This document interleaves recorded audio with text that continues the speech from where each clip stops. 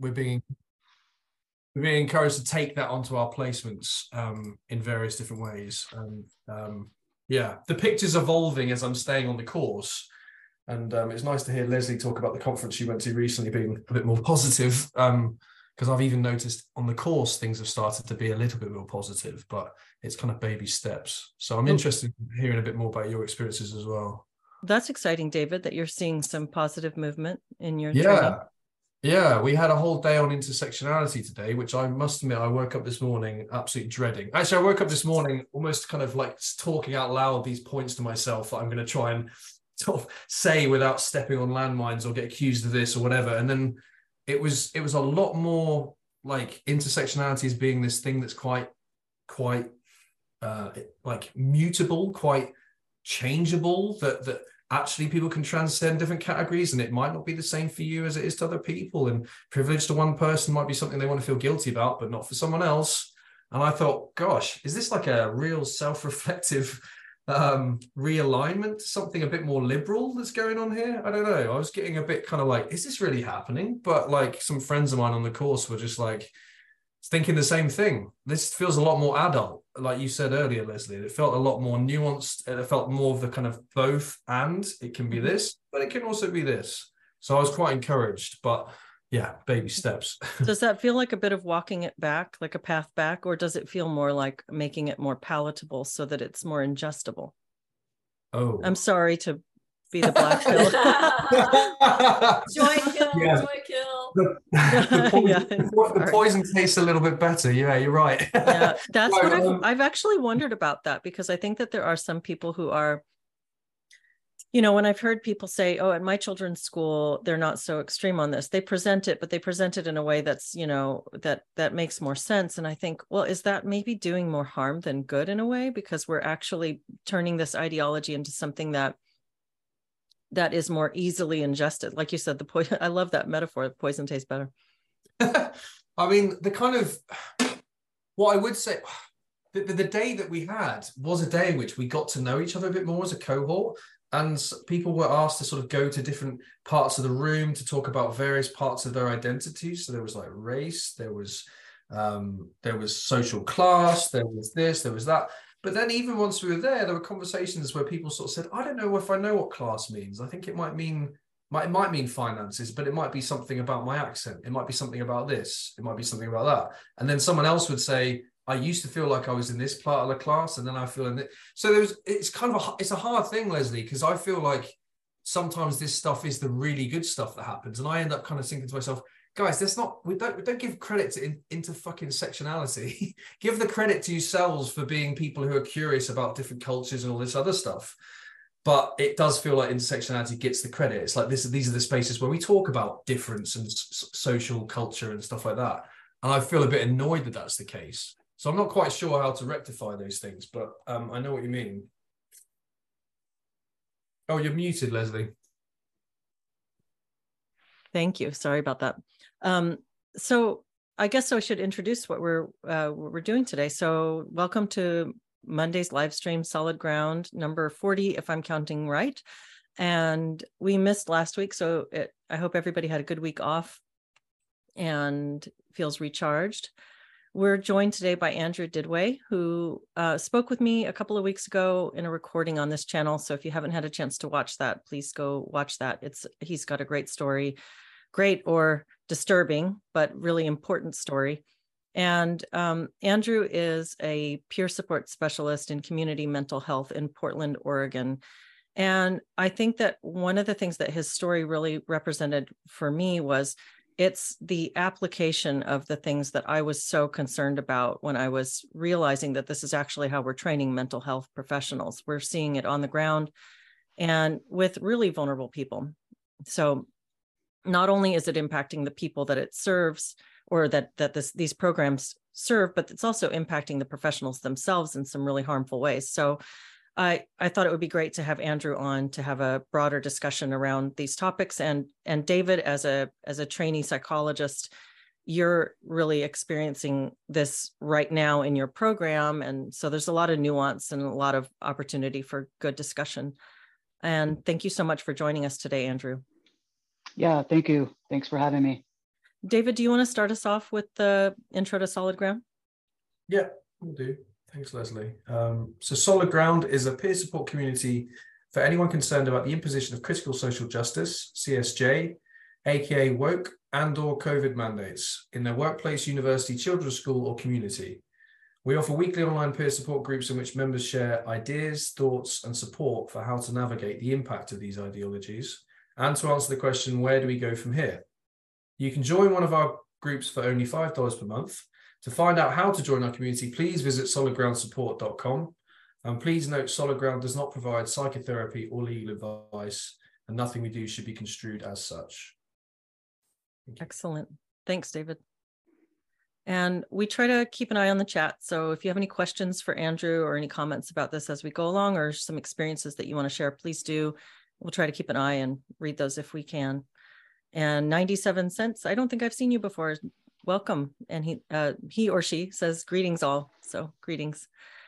And Andrew, so you talked with me about some issues that you've been having at work. It's this there were many issues in your work that you've been experiencing, some directed against you. And one of the things that was really striking to me was when you told me about a coworker who couldn't work with certain clients or patients because of the patients or clients, however you refer to them in your work, were misgendering this person. And so there was like protection for the worker that was put into place. And that was really striking to me. Have you seen a lot of things like that? Yeah, I mean, that was probably like the most outrageous example, but definitely, like part of what I'm going through with HR now is I made a book recommendation, and this is somebody in a leadership position in the nonprofit, and I was told that the book title itself was inflammatory. I was just to give context for the conversation, we were talking about that specific incident of the person who, was asking certain participants not to be around them because of they being misgendered. So my manager, we were covering that site because they were low on staff because a lot of people quit, 3 people. And so my manager said, it's alarming to me. I feel like a lot of young people are lacking empathy. And so I followed up and said, yeah, I feel like they're lacking communication skills as well.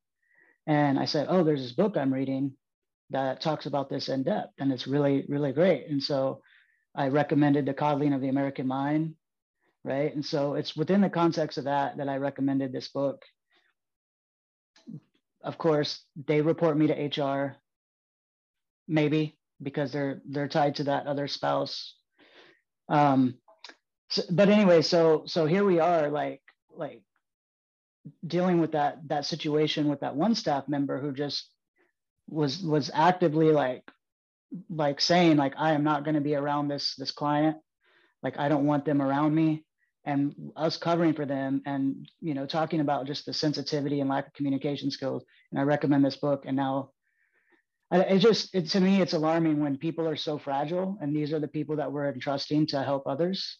And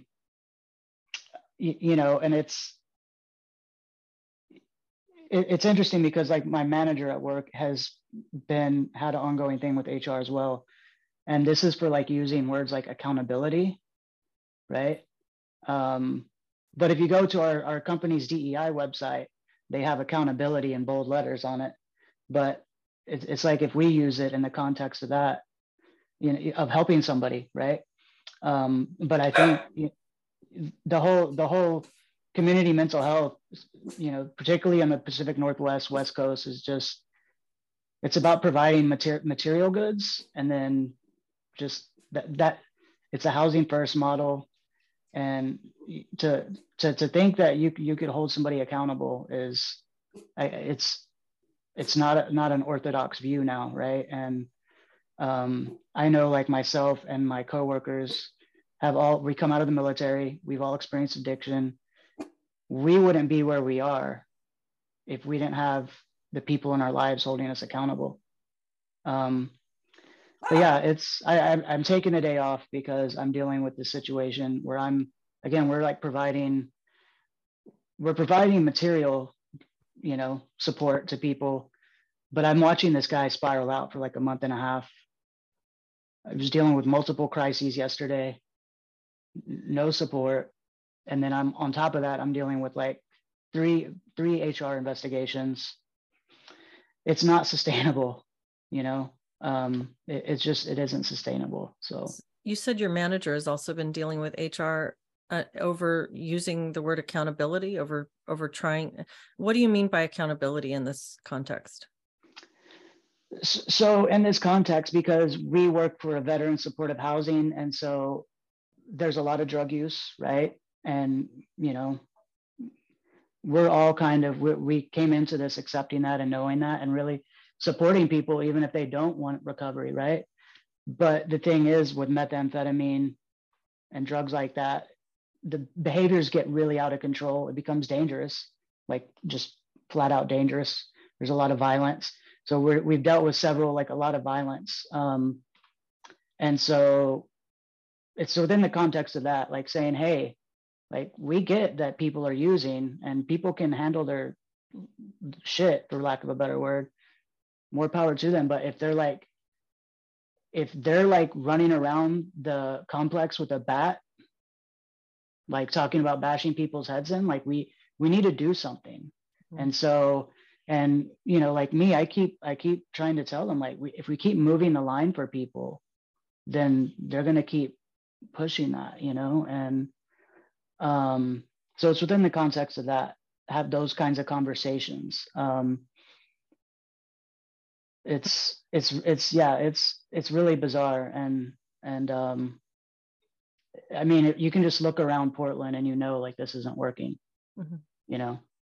And I'm, like San Francisco as well. So. No, Deborah, you also live in a big city. What are your thoughts on all this?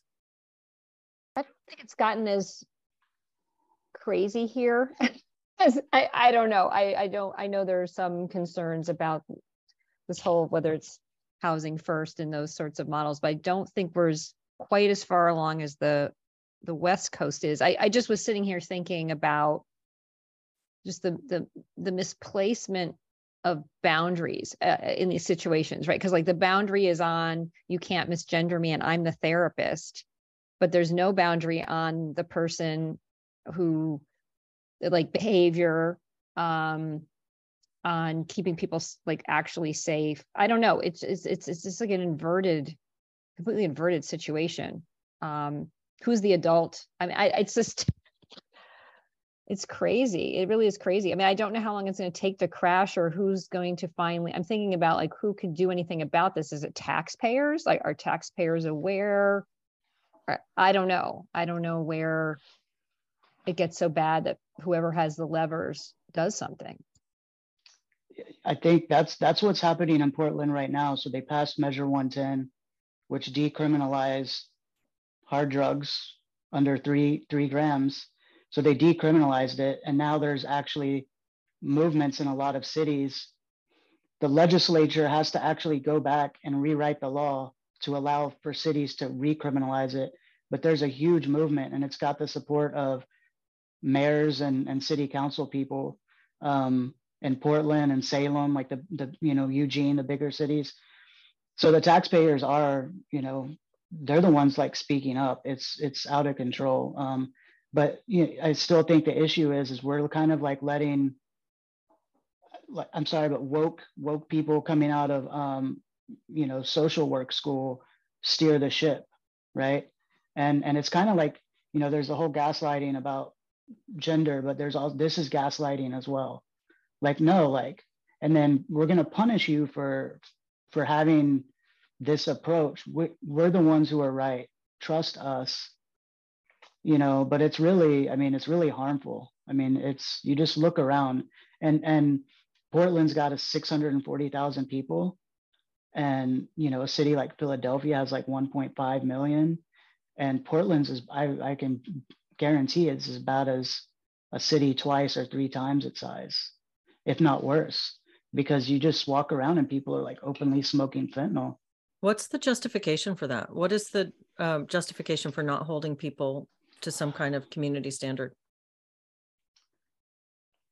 I don't know. I really don't understand it. I think initially, because I've been in the field for 6 years, initially like I supported it, right? Why did you support it originally? Yeah, I think it was, I was in a media bubble, and I had my bubble, and I had like I wanted to believe it. And then I was inundated and surrounded myself with people in media that reinforced that. And so I just kind of went with it. I think a lot of it has to do with the reasoning behind it is because of the war on drugs. These people have been marginalized already. We need to back off. And when you say these people, do you mean people who are homeless, or do you mean people who are drug addicted? What is the? I think primarily homeless, yeah. And it's drugs have different individual and societal effects. There's a guy, Richard Nutt. He was a neuropsychopharmacologist, and he has like a brilliant graph of like, and it shows individual and societal impact of different drugs, right? Alcohol being one of the worst, methamphetamine being right up there. Like this information is out there, but again, like people are they have their bubbles, and they have their lane, and they have their blinders on. But I think, I mean, I was amazed when the people of Portland were like, "We're done with this. Y'all need to recriminalize it." Because I didn't think there were that many sane people here. Honestly, it's a pretty wild place. So, but yeah, I was initially supporting that, but it just isn't working. Also, and I just want to say also housing first, because when I first heard the housing first thing a number of years ago, it was appealing, because you could imagine saying, God, it's hard if you're not stable and you're living in a tent or something to try to get clean, and whatever. So like, of course, why not give these people this situation where they can, but then they didn't tie that to any sort of, it seems in certain jurisdictions, any sort of requirements. It's like you can have the housing, but you just can keep hanging there doing what you're doing. Right. And my whole argument is like, to me, this is like a radical social experiment. I mean, maybe y'all know of another instance where we've just en masse like said like accountability is terrible, it's a bad idea, we're not doing accountability anymore. And I feel like a lot of these woke people, like they kind of like have this idealistic utopian vision of like indigenous and traditional societies. And if we just could transport them over there, they would see like, no, they may have radically different rules and norms, but they still hold people accountable. Like in order to be functional, you just have to. So it's bizarre to me. It's really bizarre.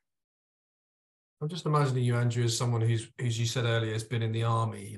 You're someone who's had to really face like reality. Realities are quite, they're quite there and ever present when you're in the army, with a gun, with your life in your hands, or in the hands of other people. It's just kind of like you mentioned people coming out of social work schools. Is that what you said? It feels like there's almost this complete disconnect from these individuals who come from these academic environments, that they don't live in a real world. They have ideology that's not got any anchoring there, and that must be frustrating as hell for you.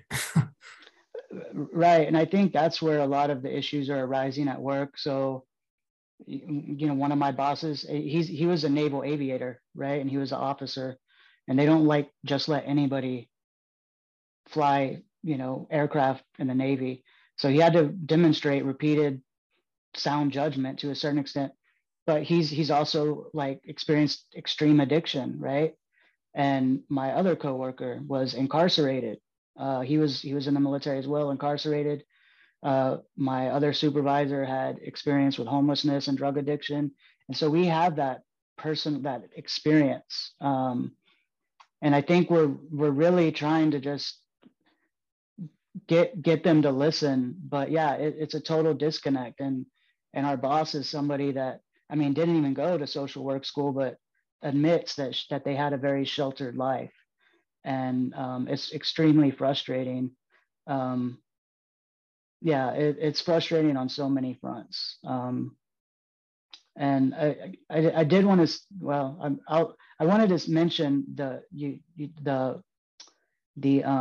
intersectionality thing real quick, because I know that I think a lot of that, I mean, and I may be wrong, but like may depend on the individual presenter and maybe like their lineage, I guess, like where they learned it from. Because like I went through it here at my job, and it was like openly disparaging white men, didn't even mention class, right? But that's like kind of that person's been exposed to it probably through the training here and just pop culture, you know, like, but yeah, it's, and I don't know. Yeah, I think a lot of this is like a lot of these companies, a lot of these nonprofits are already dysfunctional, right? Like the whole scenario that I described when I met with Leslie is manager one. There's manager one who I worked for first, and then manager two, and they're in two different positions now. But manager two was the manager of a program and hired their spouse to work directly underneath them, and then promoted them to supervisor. And then this one went off to become a VP, and then this one moved up and just kind of inherited that management role there, right? And so it's not like they met on the job and kindled a romance. Like they had known each other since junior high. And so situations like that, nepotism and I would say corruption, like it's stuff like that goes on in a lot of these mental health nonprofits. There's they opened up a big behavioral health recovery center in downtown Portland. So many issues. They had to shut it down for 2 weeks for staff training. There were staff using drugs. There was violence spilling out into neighboring businesses. A big time real estate lawyer is like subpoenaing like that nonprofits' financial records, like going after them. I think people are starting to see, like, and they're putting pressure on the state and local governments about what they're doing with the money, but really they need to look at the nonprofits. This is like a huge industry, and it's yeah. I'm starting to get this picture that like when we're talking about homelessness in these big cities, like especially these big West Coast cities, I'm imagining Seattle, which I moved out of partly because of this problem, because I was, we were constantly having things stolen from our porch, and tents were cropping up all over the place. I didn't feel safe with my kids going for a walk down the street. And yeah, tent cities would just pop up, and there'd be rivers of trash running down the hills from these tent cities, and people, like even in the small town that I was living in temporarily while I was waiting for home repairs.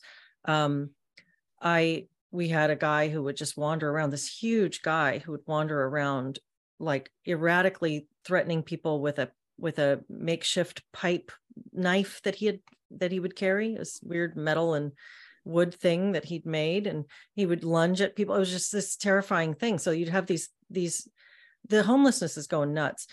And at the same time, you're talking about this, seeing these people as victims of society. And so we don't want to hold them accountable. We want to give them comforts and housing, and we don't want to expect them to get off drugs or to stop their threatening behaviors. So that's the accountability that you're talking about. We're not holding them accountable.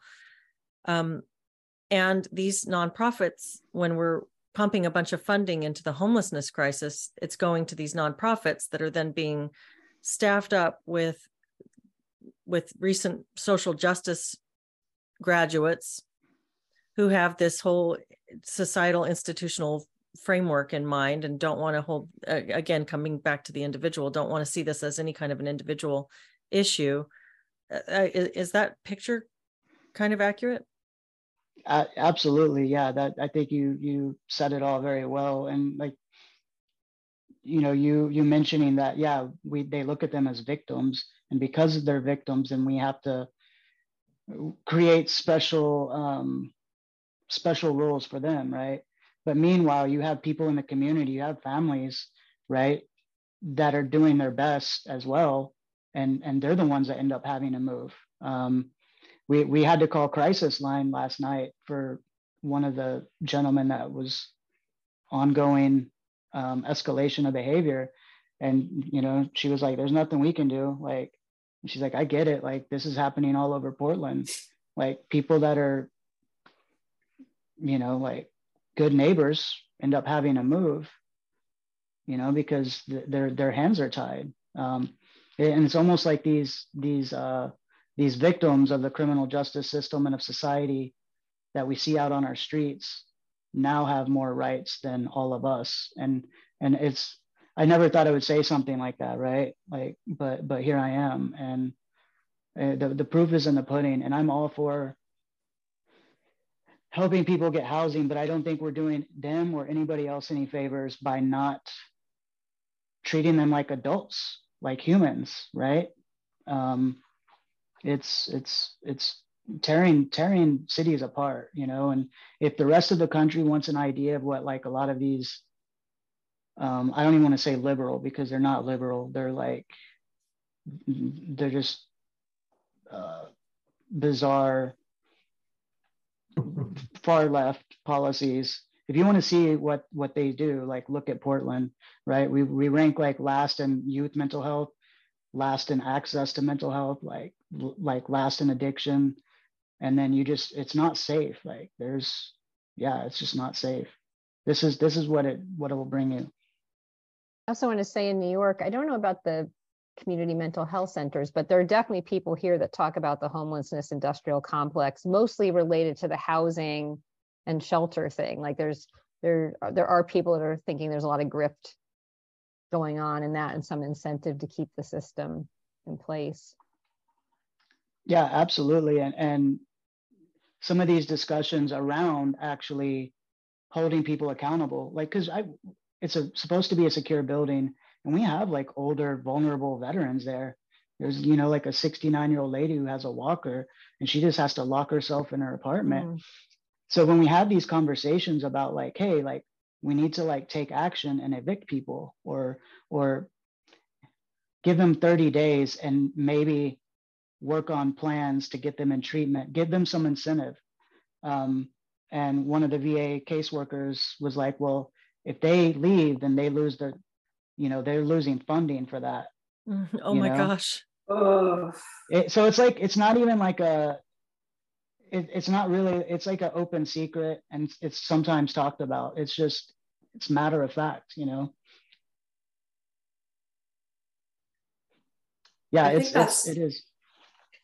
I think that's when an organization has really lost its way, when they forget about their mission and their objective becomes to sustain the organization, and they forget about the people they originally intended to help. And I also come from a community mental health center, and it wasn't at that point, because it's not in Portland, it's right outside Washington, DC, but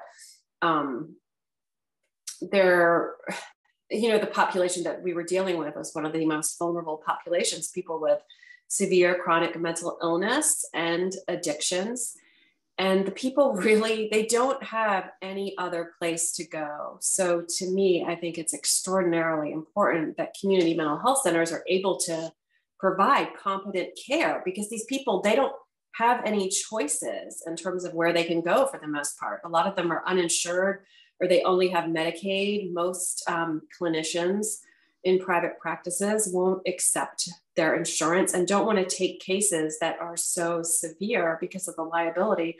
And to see organizations like that, because it happened in my organization, to see organizations like that go woke, it's really, really disheartening, because yes, it hurts the staff, and it certainly hurt me, but I think about the patients who don't really have an alternative.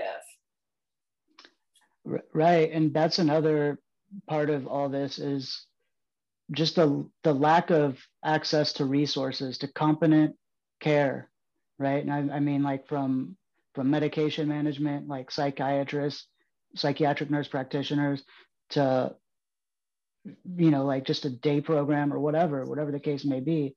But then, they're losing like really wonderful staff because it's difficult work already. And then again, when I'm dealing with 3 HR investigations, and these HR investigations are over you raising questions. Yes. Well, so one of them, I mean, they might actually be tied to that, right? They might actually be tied to me like speaking up about things. But for sure, one of them, my boss made allegations of hate speech and harassment because we had a discussion about, they initiated it, right? And they were talking about, and they're trans, right? And they were talking about going to a pride parade to show support.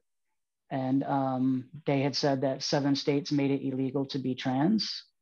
And I was like, that's not accurate. 7 states made it illegal for physicians to prescribe hormone blockers, perform sex reassignment surgeries. And then because of that, I was accused of hate speech. So because of a conversation that you had, that's sort of adjacent to your work. It's just I think you described this to me. It was you were just having a break together and having this conversation. Yeah.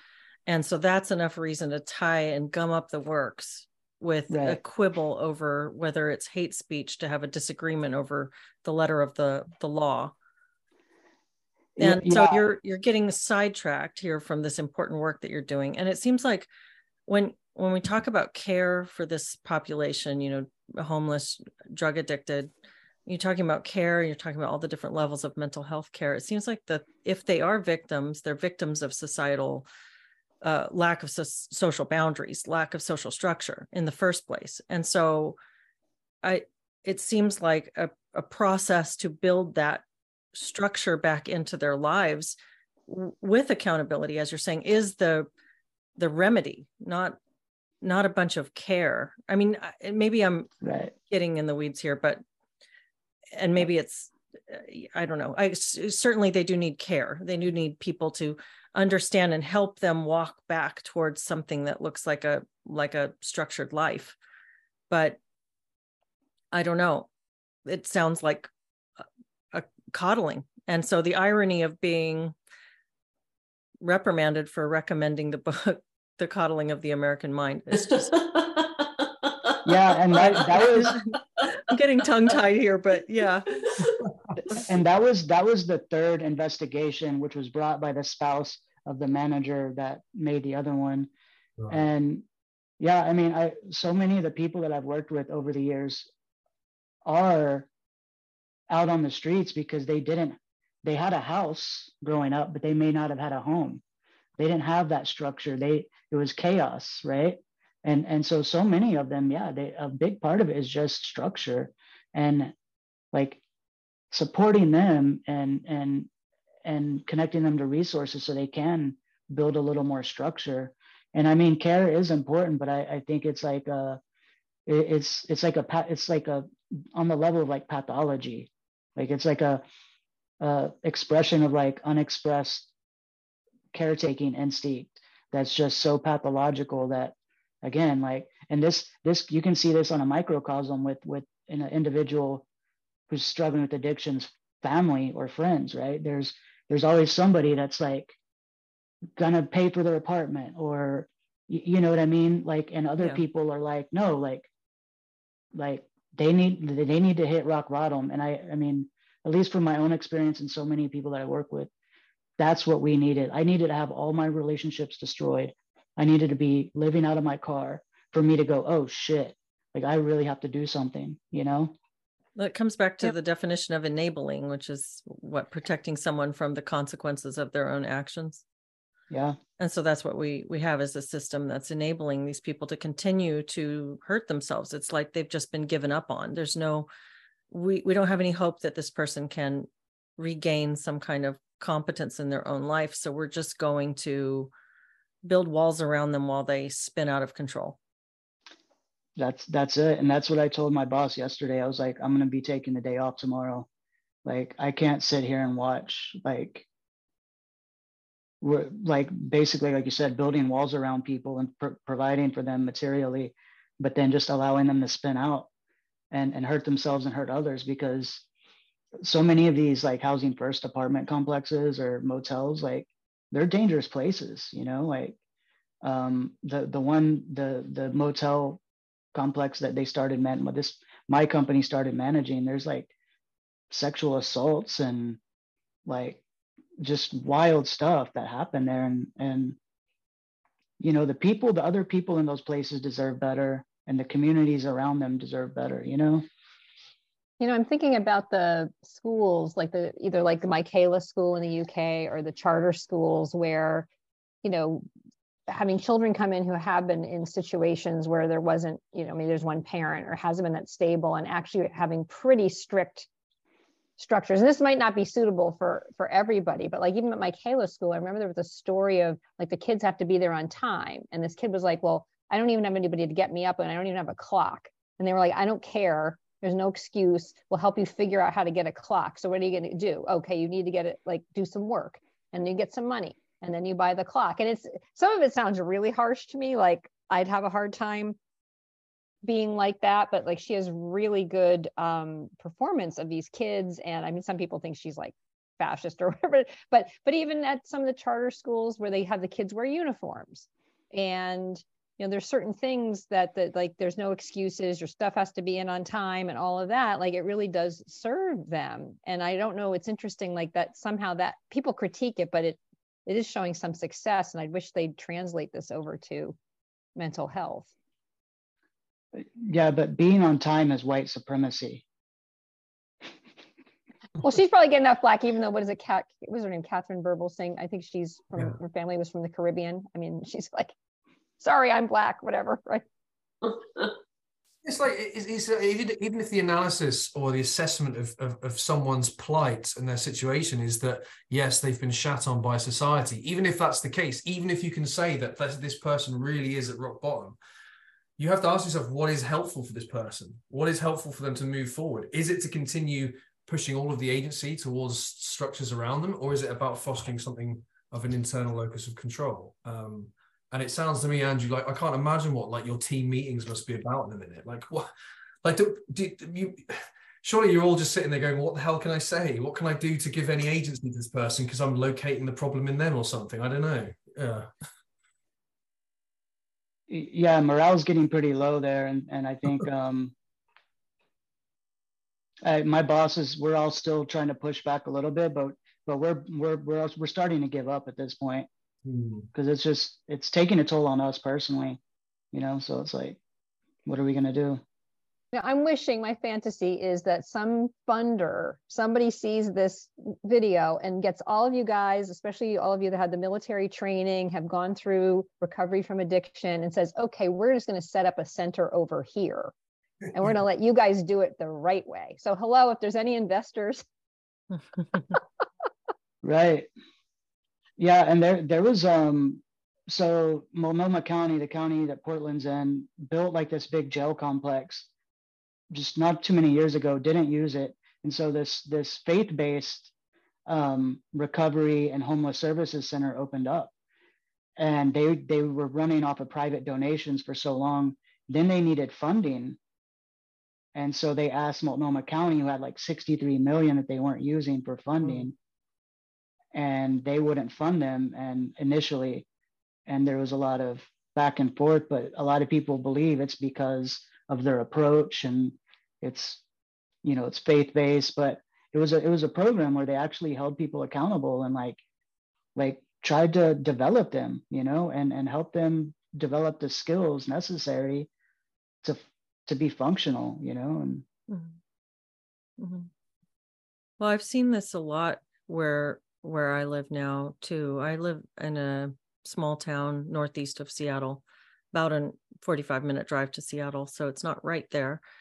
And we have, I lived across the street from an empty school building, and in the afternoons there would be groups of people that would congregate there and do drugs, and you could see them from our porch, guys without shirts on. There were constant thefts off of porches. And these people were alarming to look at. You know, they'd sometimes be shouting at people, sometimes they'd be getting into fights with each other. And I called the police a couple of times. One time my car there was an attempted break-in, and you know, another time just a clearly intoxicated guy walking down the street without a shirt on, and you know, just very threatening in a neighborhood with cute little homes and just a working class area with kids. And so I called the cops a couple of times when I'd see these things happen. And what I was told is the governor we decriminalized drug use. And now they used to have sort of a no intoxication zone in the middle of the city. I don't remember what they called it. They had these words for it, but they weren't allowed to do drugs openly or be openly intoxicated. They removed those laws, those restrictions. And now there's nothing that they can do except come and tell them to move along. So that's all they can do, is sort of roust them from one place to another. And it's just such an increasing problem. Do you see anything like that in the UK, David, or is this kind of a US centric issue?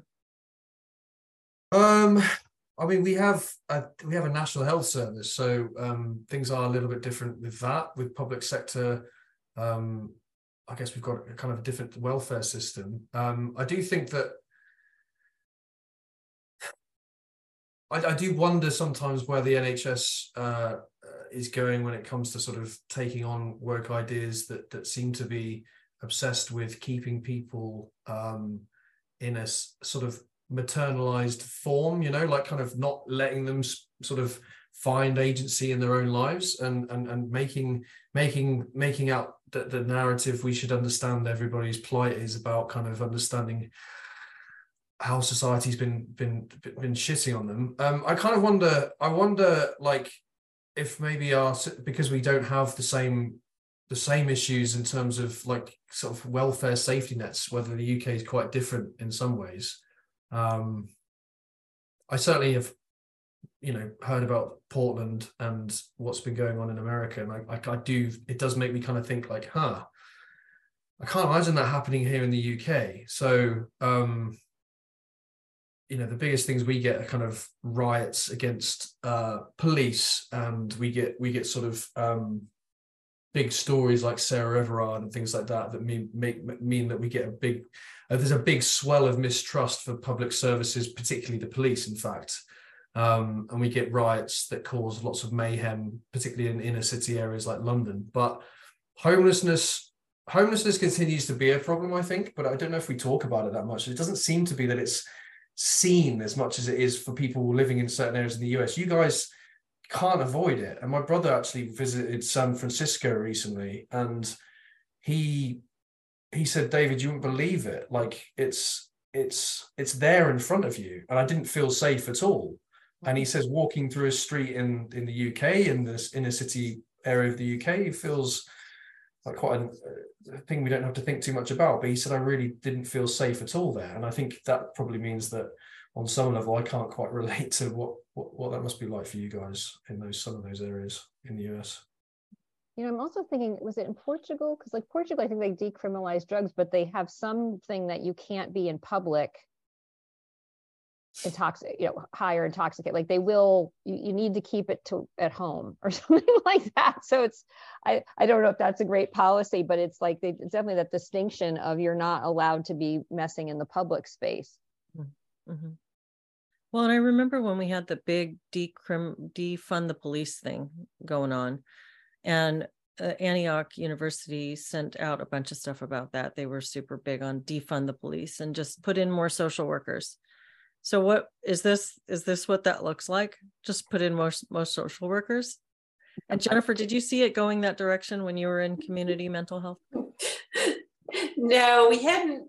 We certainly weren't talking about that, but my response to that as a licensed clinical social worker is, don't call me. I am not going into domestic violence situations or going to have just a pleasant little talk with someone who's, you know, running down the street naked, swinging an axe. that is not the time for a social worker. So not going to happen. That's a fantasy. Wow. Ash Brown in the chat says, is there any way of quietly circumventing these rules that are binding you in order to get a positive result for your clients? I mean, the other challenge is just working within the system, you know, and kind of like what you were just saying, like there's the whole defund the police thing here, right? So, you know, like this gentleman was running around with a bat. We called the police. Well, we called crisis. Crisis said, call the police. The police come, and they're like, we're not doing anything, right? Like, you know, and that could have been an opportunity for him to actually be taken to you know, voluntary or involuntary hold, right? Which is what he actually needs. So yeah. The police are handcuffed, right? So they can't step in those situations where somebody's riding down the street naked, swinging an axe. They can't. They can't. That's not an offense anymore to be. I mean, well, not in Portland. I mean, wow. it's really. Oh my god.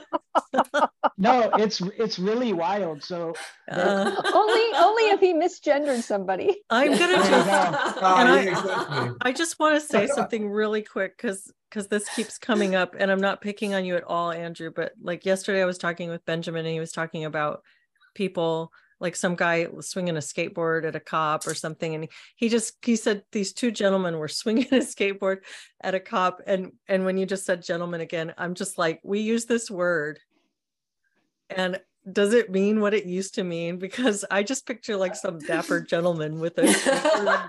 I mean, sorry, that's a total non sequitur, but that's a good point, because I mean, I think I'm definitely self-censoring, right? And right. There's other words that I would like to use. Yeah. But yeah, so and you know, the VA and like I said, there's just not enough treatment options. So the things that he needs, they're not available, right? Or people don't want to do it. The police, like my boss was telling me at the motel housing that they have, this guy sexually assaulted somebody else, but he was he was like so dirty and smelled so strongly. The police literally were like, we're not messing with that right now. We're just not even going to mess with it. Are you kidding me? Oh my gosh. He smells too bad. Oh. Yeah. This guy's too dirty to arrest. Right. He smells too bad. Call a social worker. Yeah. Oh no. But the police here have been so demoralized, right? Like people here, they're you know, verbally assaulted. They have the whole defund the police thing, and Portland's very radical, so they're not very kind to police here, and the policies and procedures that they put in place they're demoralized. So yeah, and I have to say, it's so, because of the world that I've lived in for the last 6 years, it's really refreshing to hear somebody say, to hear a social worker say, like, don't call me, right? Like, that's 100% not my deal. Because here the attitude is different. Like, they really think that, like, you can just go and reason with somebody who's methed out, you know? Like, no, it just doesn't work. No. Well, and the thing is, you know, I worked in a state psychiatric facility for 7.5 years. And even in a contained facility, there are times when you can't reason with a person who's psychotic. And that's when everyone comes running and, you know, physically forces them into a shot, you know, and right. I am antipsychotic when it's necessary. You know, a whole team has to do a takedown, basically, when you can't reason with someone. So no, we cannot go out and just have a little hygiene lesson or, you know, something like that with people. That is just that is such a childish fantasy. Well, so there's this social trajectory where we used to have asylums, we used to have involuntary commitment, and there was this move to walk that back because that was seen as really abhorrent and overly oppressive and people were being treated very, very poorly in these places. And so now we have sort of this inversion of that, this complete reversal of that, where there's nothing, you almost, like you said, you can't, in Portland, you can run down the street naked, threatening people, and you're not even eligible for some kind of involuntary commitment. What's the answer? Is there something else that we should be doing? If the excesses of one side and then the excesses of the other, it's like a pendulum swing. What is the solution? What do you think we should be doing? I mean, this is the conversation I was having with my boss yesterday. I talked about all of this specifically, like our move away from psychiatric institutions to community mental health. But like, as you just said, Jennifer, like there are times where you like literally need to tackle somebody and hit them with Thorazine or something, you know. Like, the thing is so because we don't have these structures or systems in place, nobody knows what to do. So we're just kind of like, the police can't do anything. We can't, I mean, I really think that we need more psychiatric beds, right? We still need community, you know. We need like step down facilities, right? So more integrative. And then we also just need more like focus on building that autonomy and the structure and people. So like really have programs like that, like more in-depth, like long-term supportive programs for people. Because so like my experience has been like somebody will come from the state hospital, go to a transitional housing program for 2 years. They'll have support, right? Then they put them in an apartment complex and then with zero support. And then the apartment complex is filled with meth. They spiral out of control. They set the whole place on fire or murder somebody. That's happened to people I've worked with. And so it just needs to be more comprehensive. And it's like, it's such a big problem. They really need to just start devoting resources and time and really think about things. And I think that's what's so scary is like this ideology, right? To where people are disconnected and they don't even want to look at empirical reality. So they're really, so you can't even talk to them and go like, hey, like this, but hopefully like the taxpayers and the people I don't know, like really like, that's why I always encourage people like in Portland, like if there's an issue, like hammer the city government or write, you know, like do everything you can to speak up because this is not acceptable, you know? And where do well, we, you know, sorry, Jennifer, go ahead. Oh, I was just going to say, one of the things that we've done in Fairfax County, instead of sending unarmed social workers out into dangerous situations, what they've done is there's a certain segment of the Fairfax County Police Force that is specifically trained on dealing with people that are facing a mental health crisis. So I think that's an excellent idea because they have the ability to, you know, bring somebody in if needed, but they also know how to recognize, oh, maybe this person's exhibiting symptoms of a mental health crisis, and they know how to handle that a bit more sensitively. Well, Jennifer, maybe you could learn to sort of handle a taser or something like that, you know? Is that a taser? That looks like a gun. I mean, oh, yeah, big taser. Taser just looks like a TV remote, doesn't it, really? Yeah, it does. yeah, they're just little Star things, Trek, yeah. like, yeah. I like David's taser is like, oh, that's a very manly taser you have there. Yeah, what's the line though between mental health crisis and criminal behavior? Yeah, that's a good question. Like, is it just a criminal behavior by someone whose mental health is questionable is automatically a mental health crisis? But then wouldn't most criminal behavior, you know, at some level be either social or mental? Absolutely, yeah. And so like a perfect example is this gentleman in our building was having ongoing issues and escalating, and they took a cinder block. This is a secure building, and they took a cinder block and threw it through the glass door, right? And so several of my fellow coworkers were like, okay, well, that's against the law, right? And it was an expensive door. Our boss immediately said, well, but their mental health, and so these are the kinds of things that are like just excused, right? People are shielded from natural consequences, right? Like if I did that, or you did that, or anybody else did that, like there's a good, outside of Portland, but if we did that somewhere else, like there's a good chance we would be held accountable. But within the world of community mental health, no, because they have a mental health issue. And again, he really, it was meth, it was methamphetamine.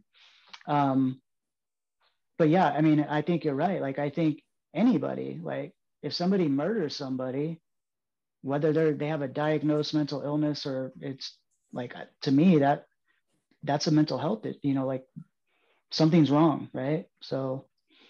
Well, Robert Forbes says, I think the line is action versus behavior, but I don't understand what the difference is there. I guess I don't understand. And one of the things that I've talked about this a bunch, but one of the things that was so concerning about my clinical mental health training was that we were told over and over, you were working with our assigned mock clients throughout the course of this program. We're assigned to other counseling students in order to work through different training processes. And we're told over and over, if you can't diagnose this person, talk to your professor, we'll get you we'll figure out the diagnosis. So and you're talking about, a bunch of graduate students there that presumably are pretty high functioning people. And they all have a diagnosis. There's room for all of you in the DSM. So everybody, it's very inclusive. It's very inclusive. Yeah, that's right. So by that logic, we all are diagnosably mentally ill in one way or another. And so at this point, does the whole thing fall apart and there's just no accountability anywhere because we all have something we can point to and say, it's my adjustment disorder, it's my anxiety, it's my, whatever it might be. But I mean, the whole thing, it seems like it's become this broad stroke, this big brush that you can paint everything with. Well, ultimately, if somebody who is, does something in public that's dangerous to themselves or others, here in Virginia, they still stand a very good chance of being arrested. And the police officers then may determine that they need mental health attention. And we do have people in jails that can evaluate the person for mental health needs. But then it eventually ends up, being the court's business as to what the situation is. That's where the whole NGRI comes in, people pleading not guilty by reason of insanity. But also we had clients at the mental health center who had been arrested for very disruptive behavior in the community. And because they were evaluated in jail, upon their release, when they were on probation, it was determined that as part of their probation, they had to come to outpatient mental health treatment. So in that case, and the person still, these people still had legal charges, but treatment was part of the response to their dangerous behavior in the community. Mm-hmm. Any kind of social rehabilitation, though, seems like it would require an accountability process. Mm-hmm. It's probably good it hasn't happened. As I hear all this in Portland and the removal of the police, like I almost could imagine like vigilantism almost coming in or something like that. Like it's like interesting that it seems like that hasn't happened yet, but I feel nervous about it. Mm-hmm. Have people talked about that, or are people probably in Portland, people are too liberal to consider doing something like that, or they wouldn't own firearms or something. So yeah, it's so I'm on a couple of the Portland subreddits and people are starting to talk about that. Really? Yeah, but it's interesting because, and I think one person commented and I thought it was really moderate, but it was shut down immediately. but I think the person was more or less expressing like just exasperation at like living in a city that's totally unsafe and having people build a shed like literally like right next to their backyard where their kids play and doing drugs. And so he was like, Oh my God. it's getting to that point, you know. And yeah, to mention real quick before I forget, because I did want to mention, California actually expanded their involuntary commitment. They loosened the requirements because they acknowledge that there's a huge like issue. So they've expanded it to like severe substance use. So somebody can be involuntary, get put on an involuntary hold for that now, which is what I mean, at least on the West Coast, so many of us need it because a big part of the issue is just rampant, cheap, and mind-altering methamphetamine. So, well, I know we have to wrap up. I wanted to read this in the chat. Edward Duhame says, turning victim status into identity prevents accountability, which I think is very well said. Any last thoughts before we wrap? Cheery conversation today. welcome to my world. Thank you so much, Andrew. And thanks for shedding light on this. It's really, I mean, I feel like the homeless issue is, I have not talked about it very much because I feel uninformed. I don't know where to start with it, but this is a great place to start. And thank you for your insights. Cool. Thank you so much for having me. I really enjoyed it. Thanks, Andrew. Thanks to everyone in the chat as well. We'll see you guys next week.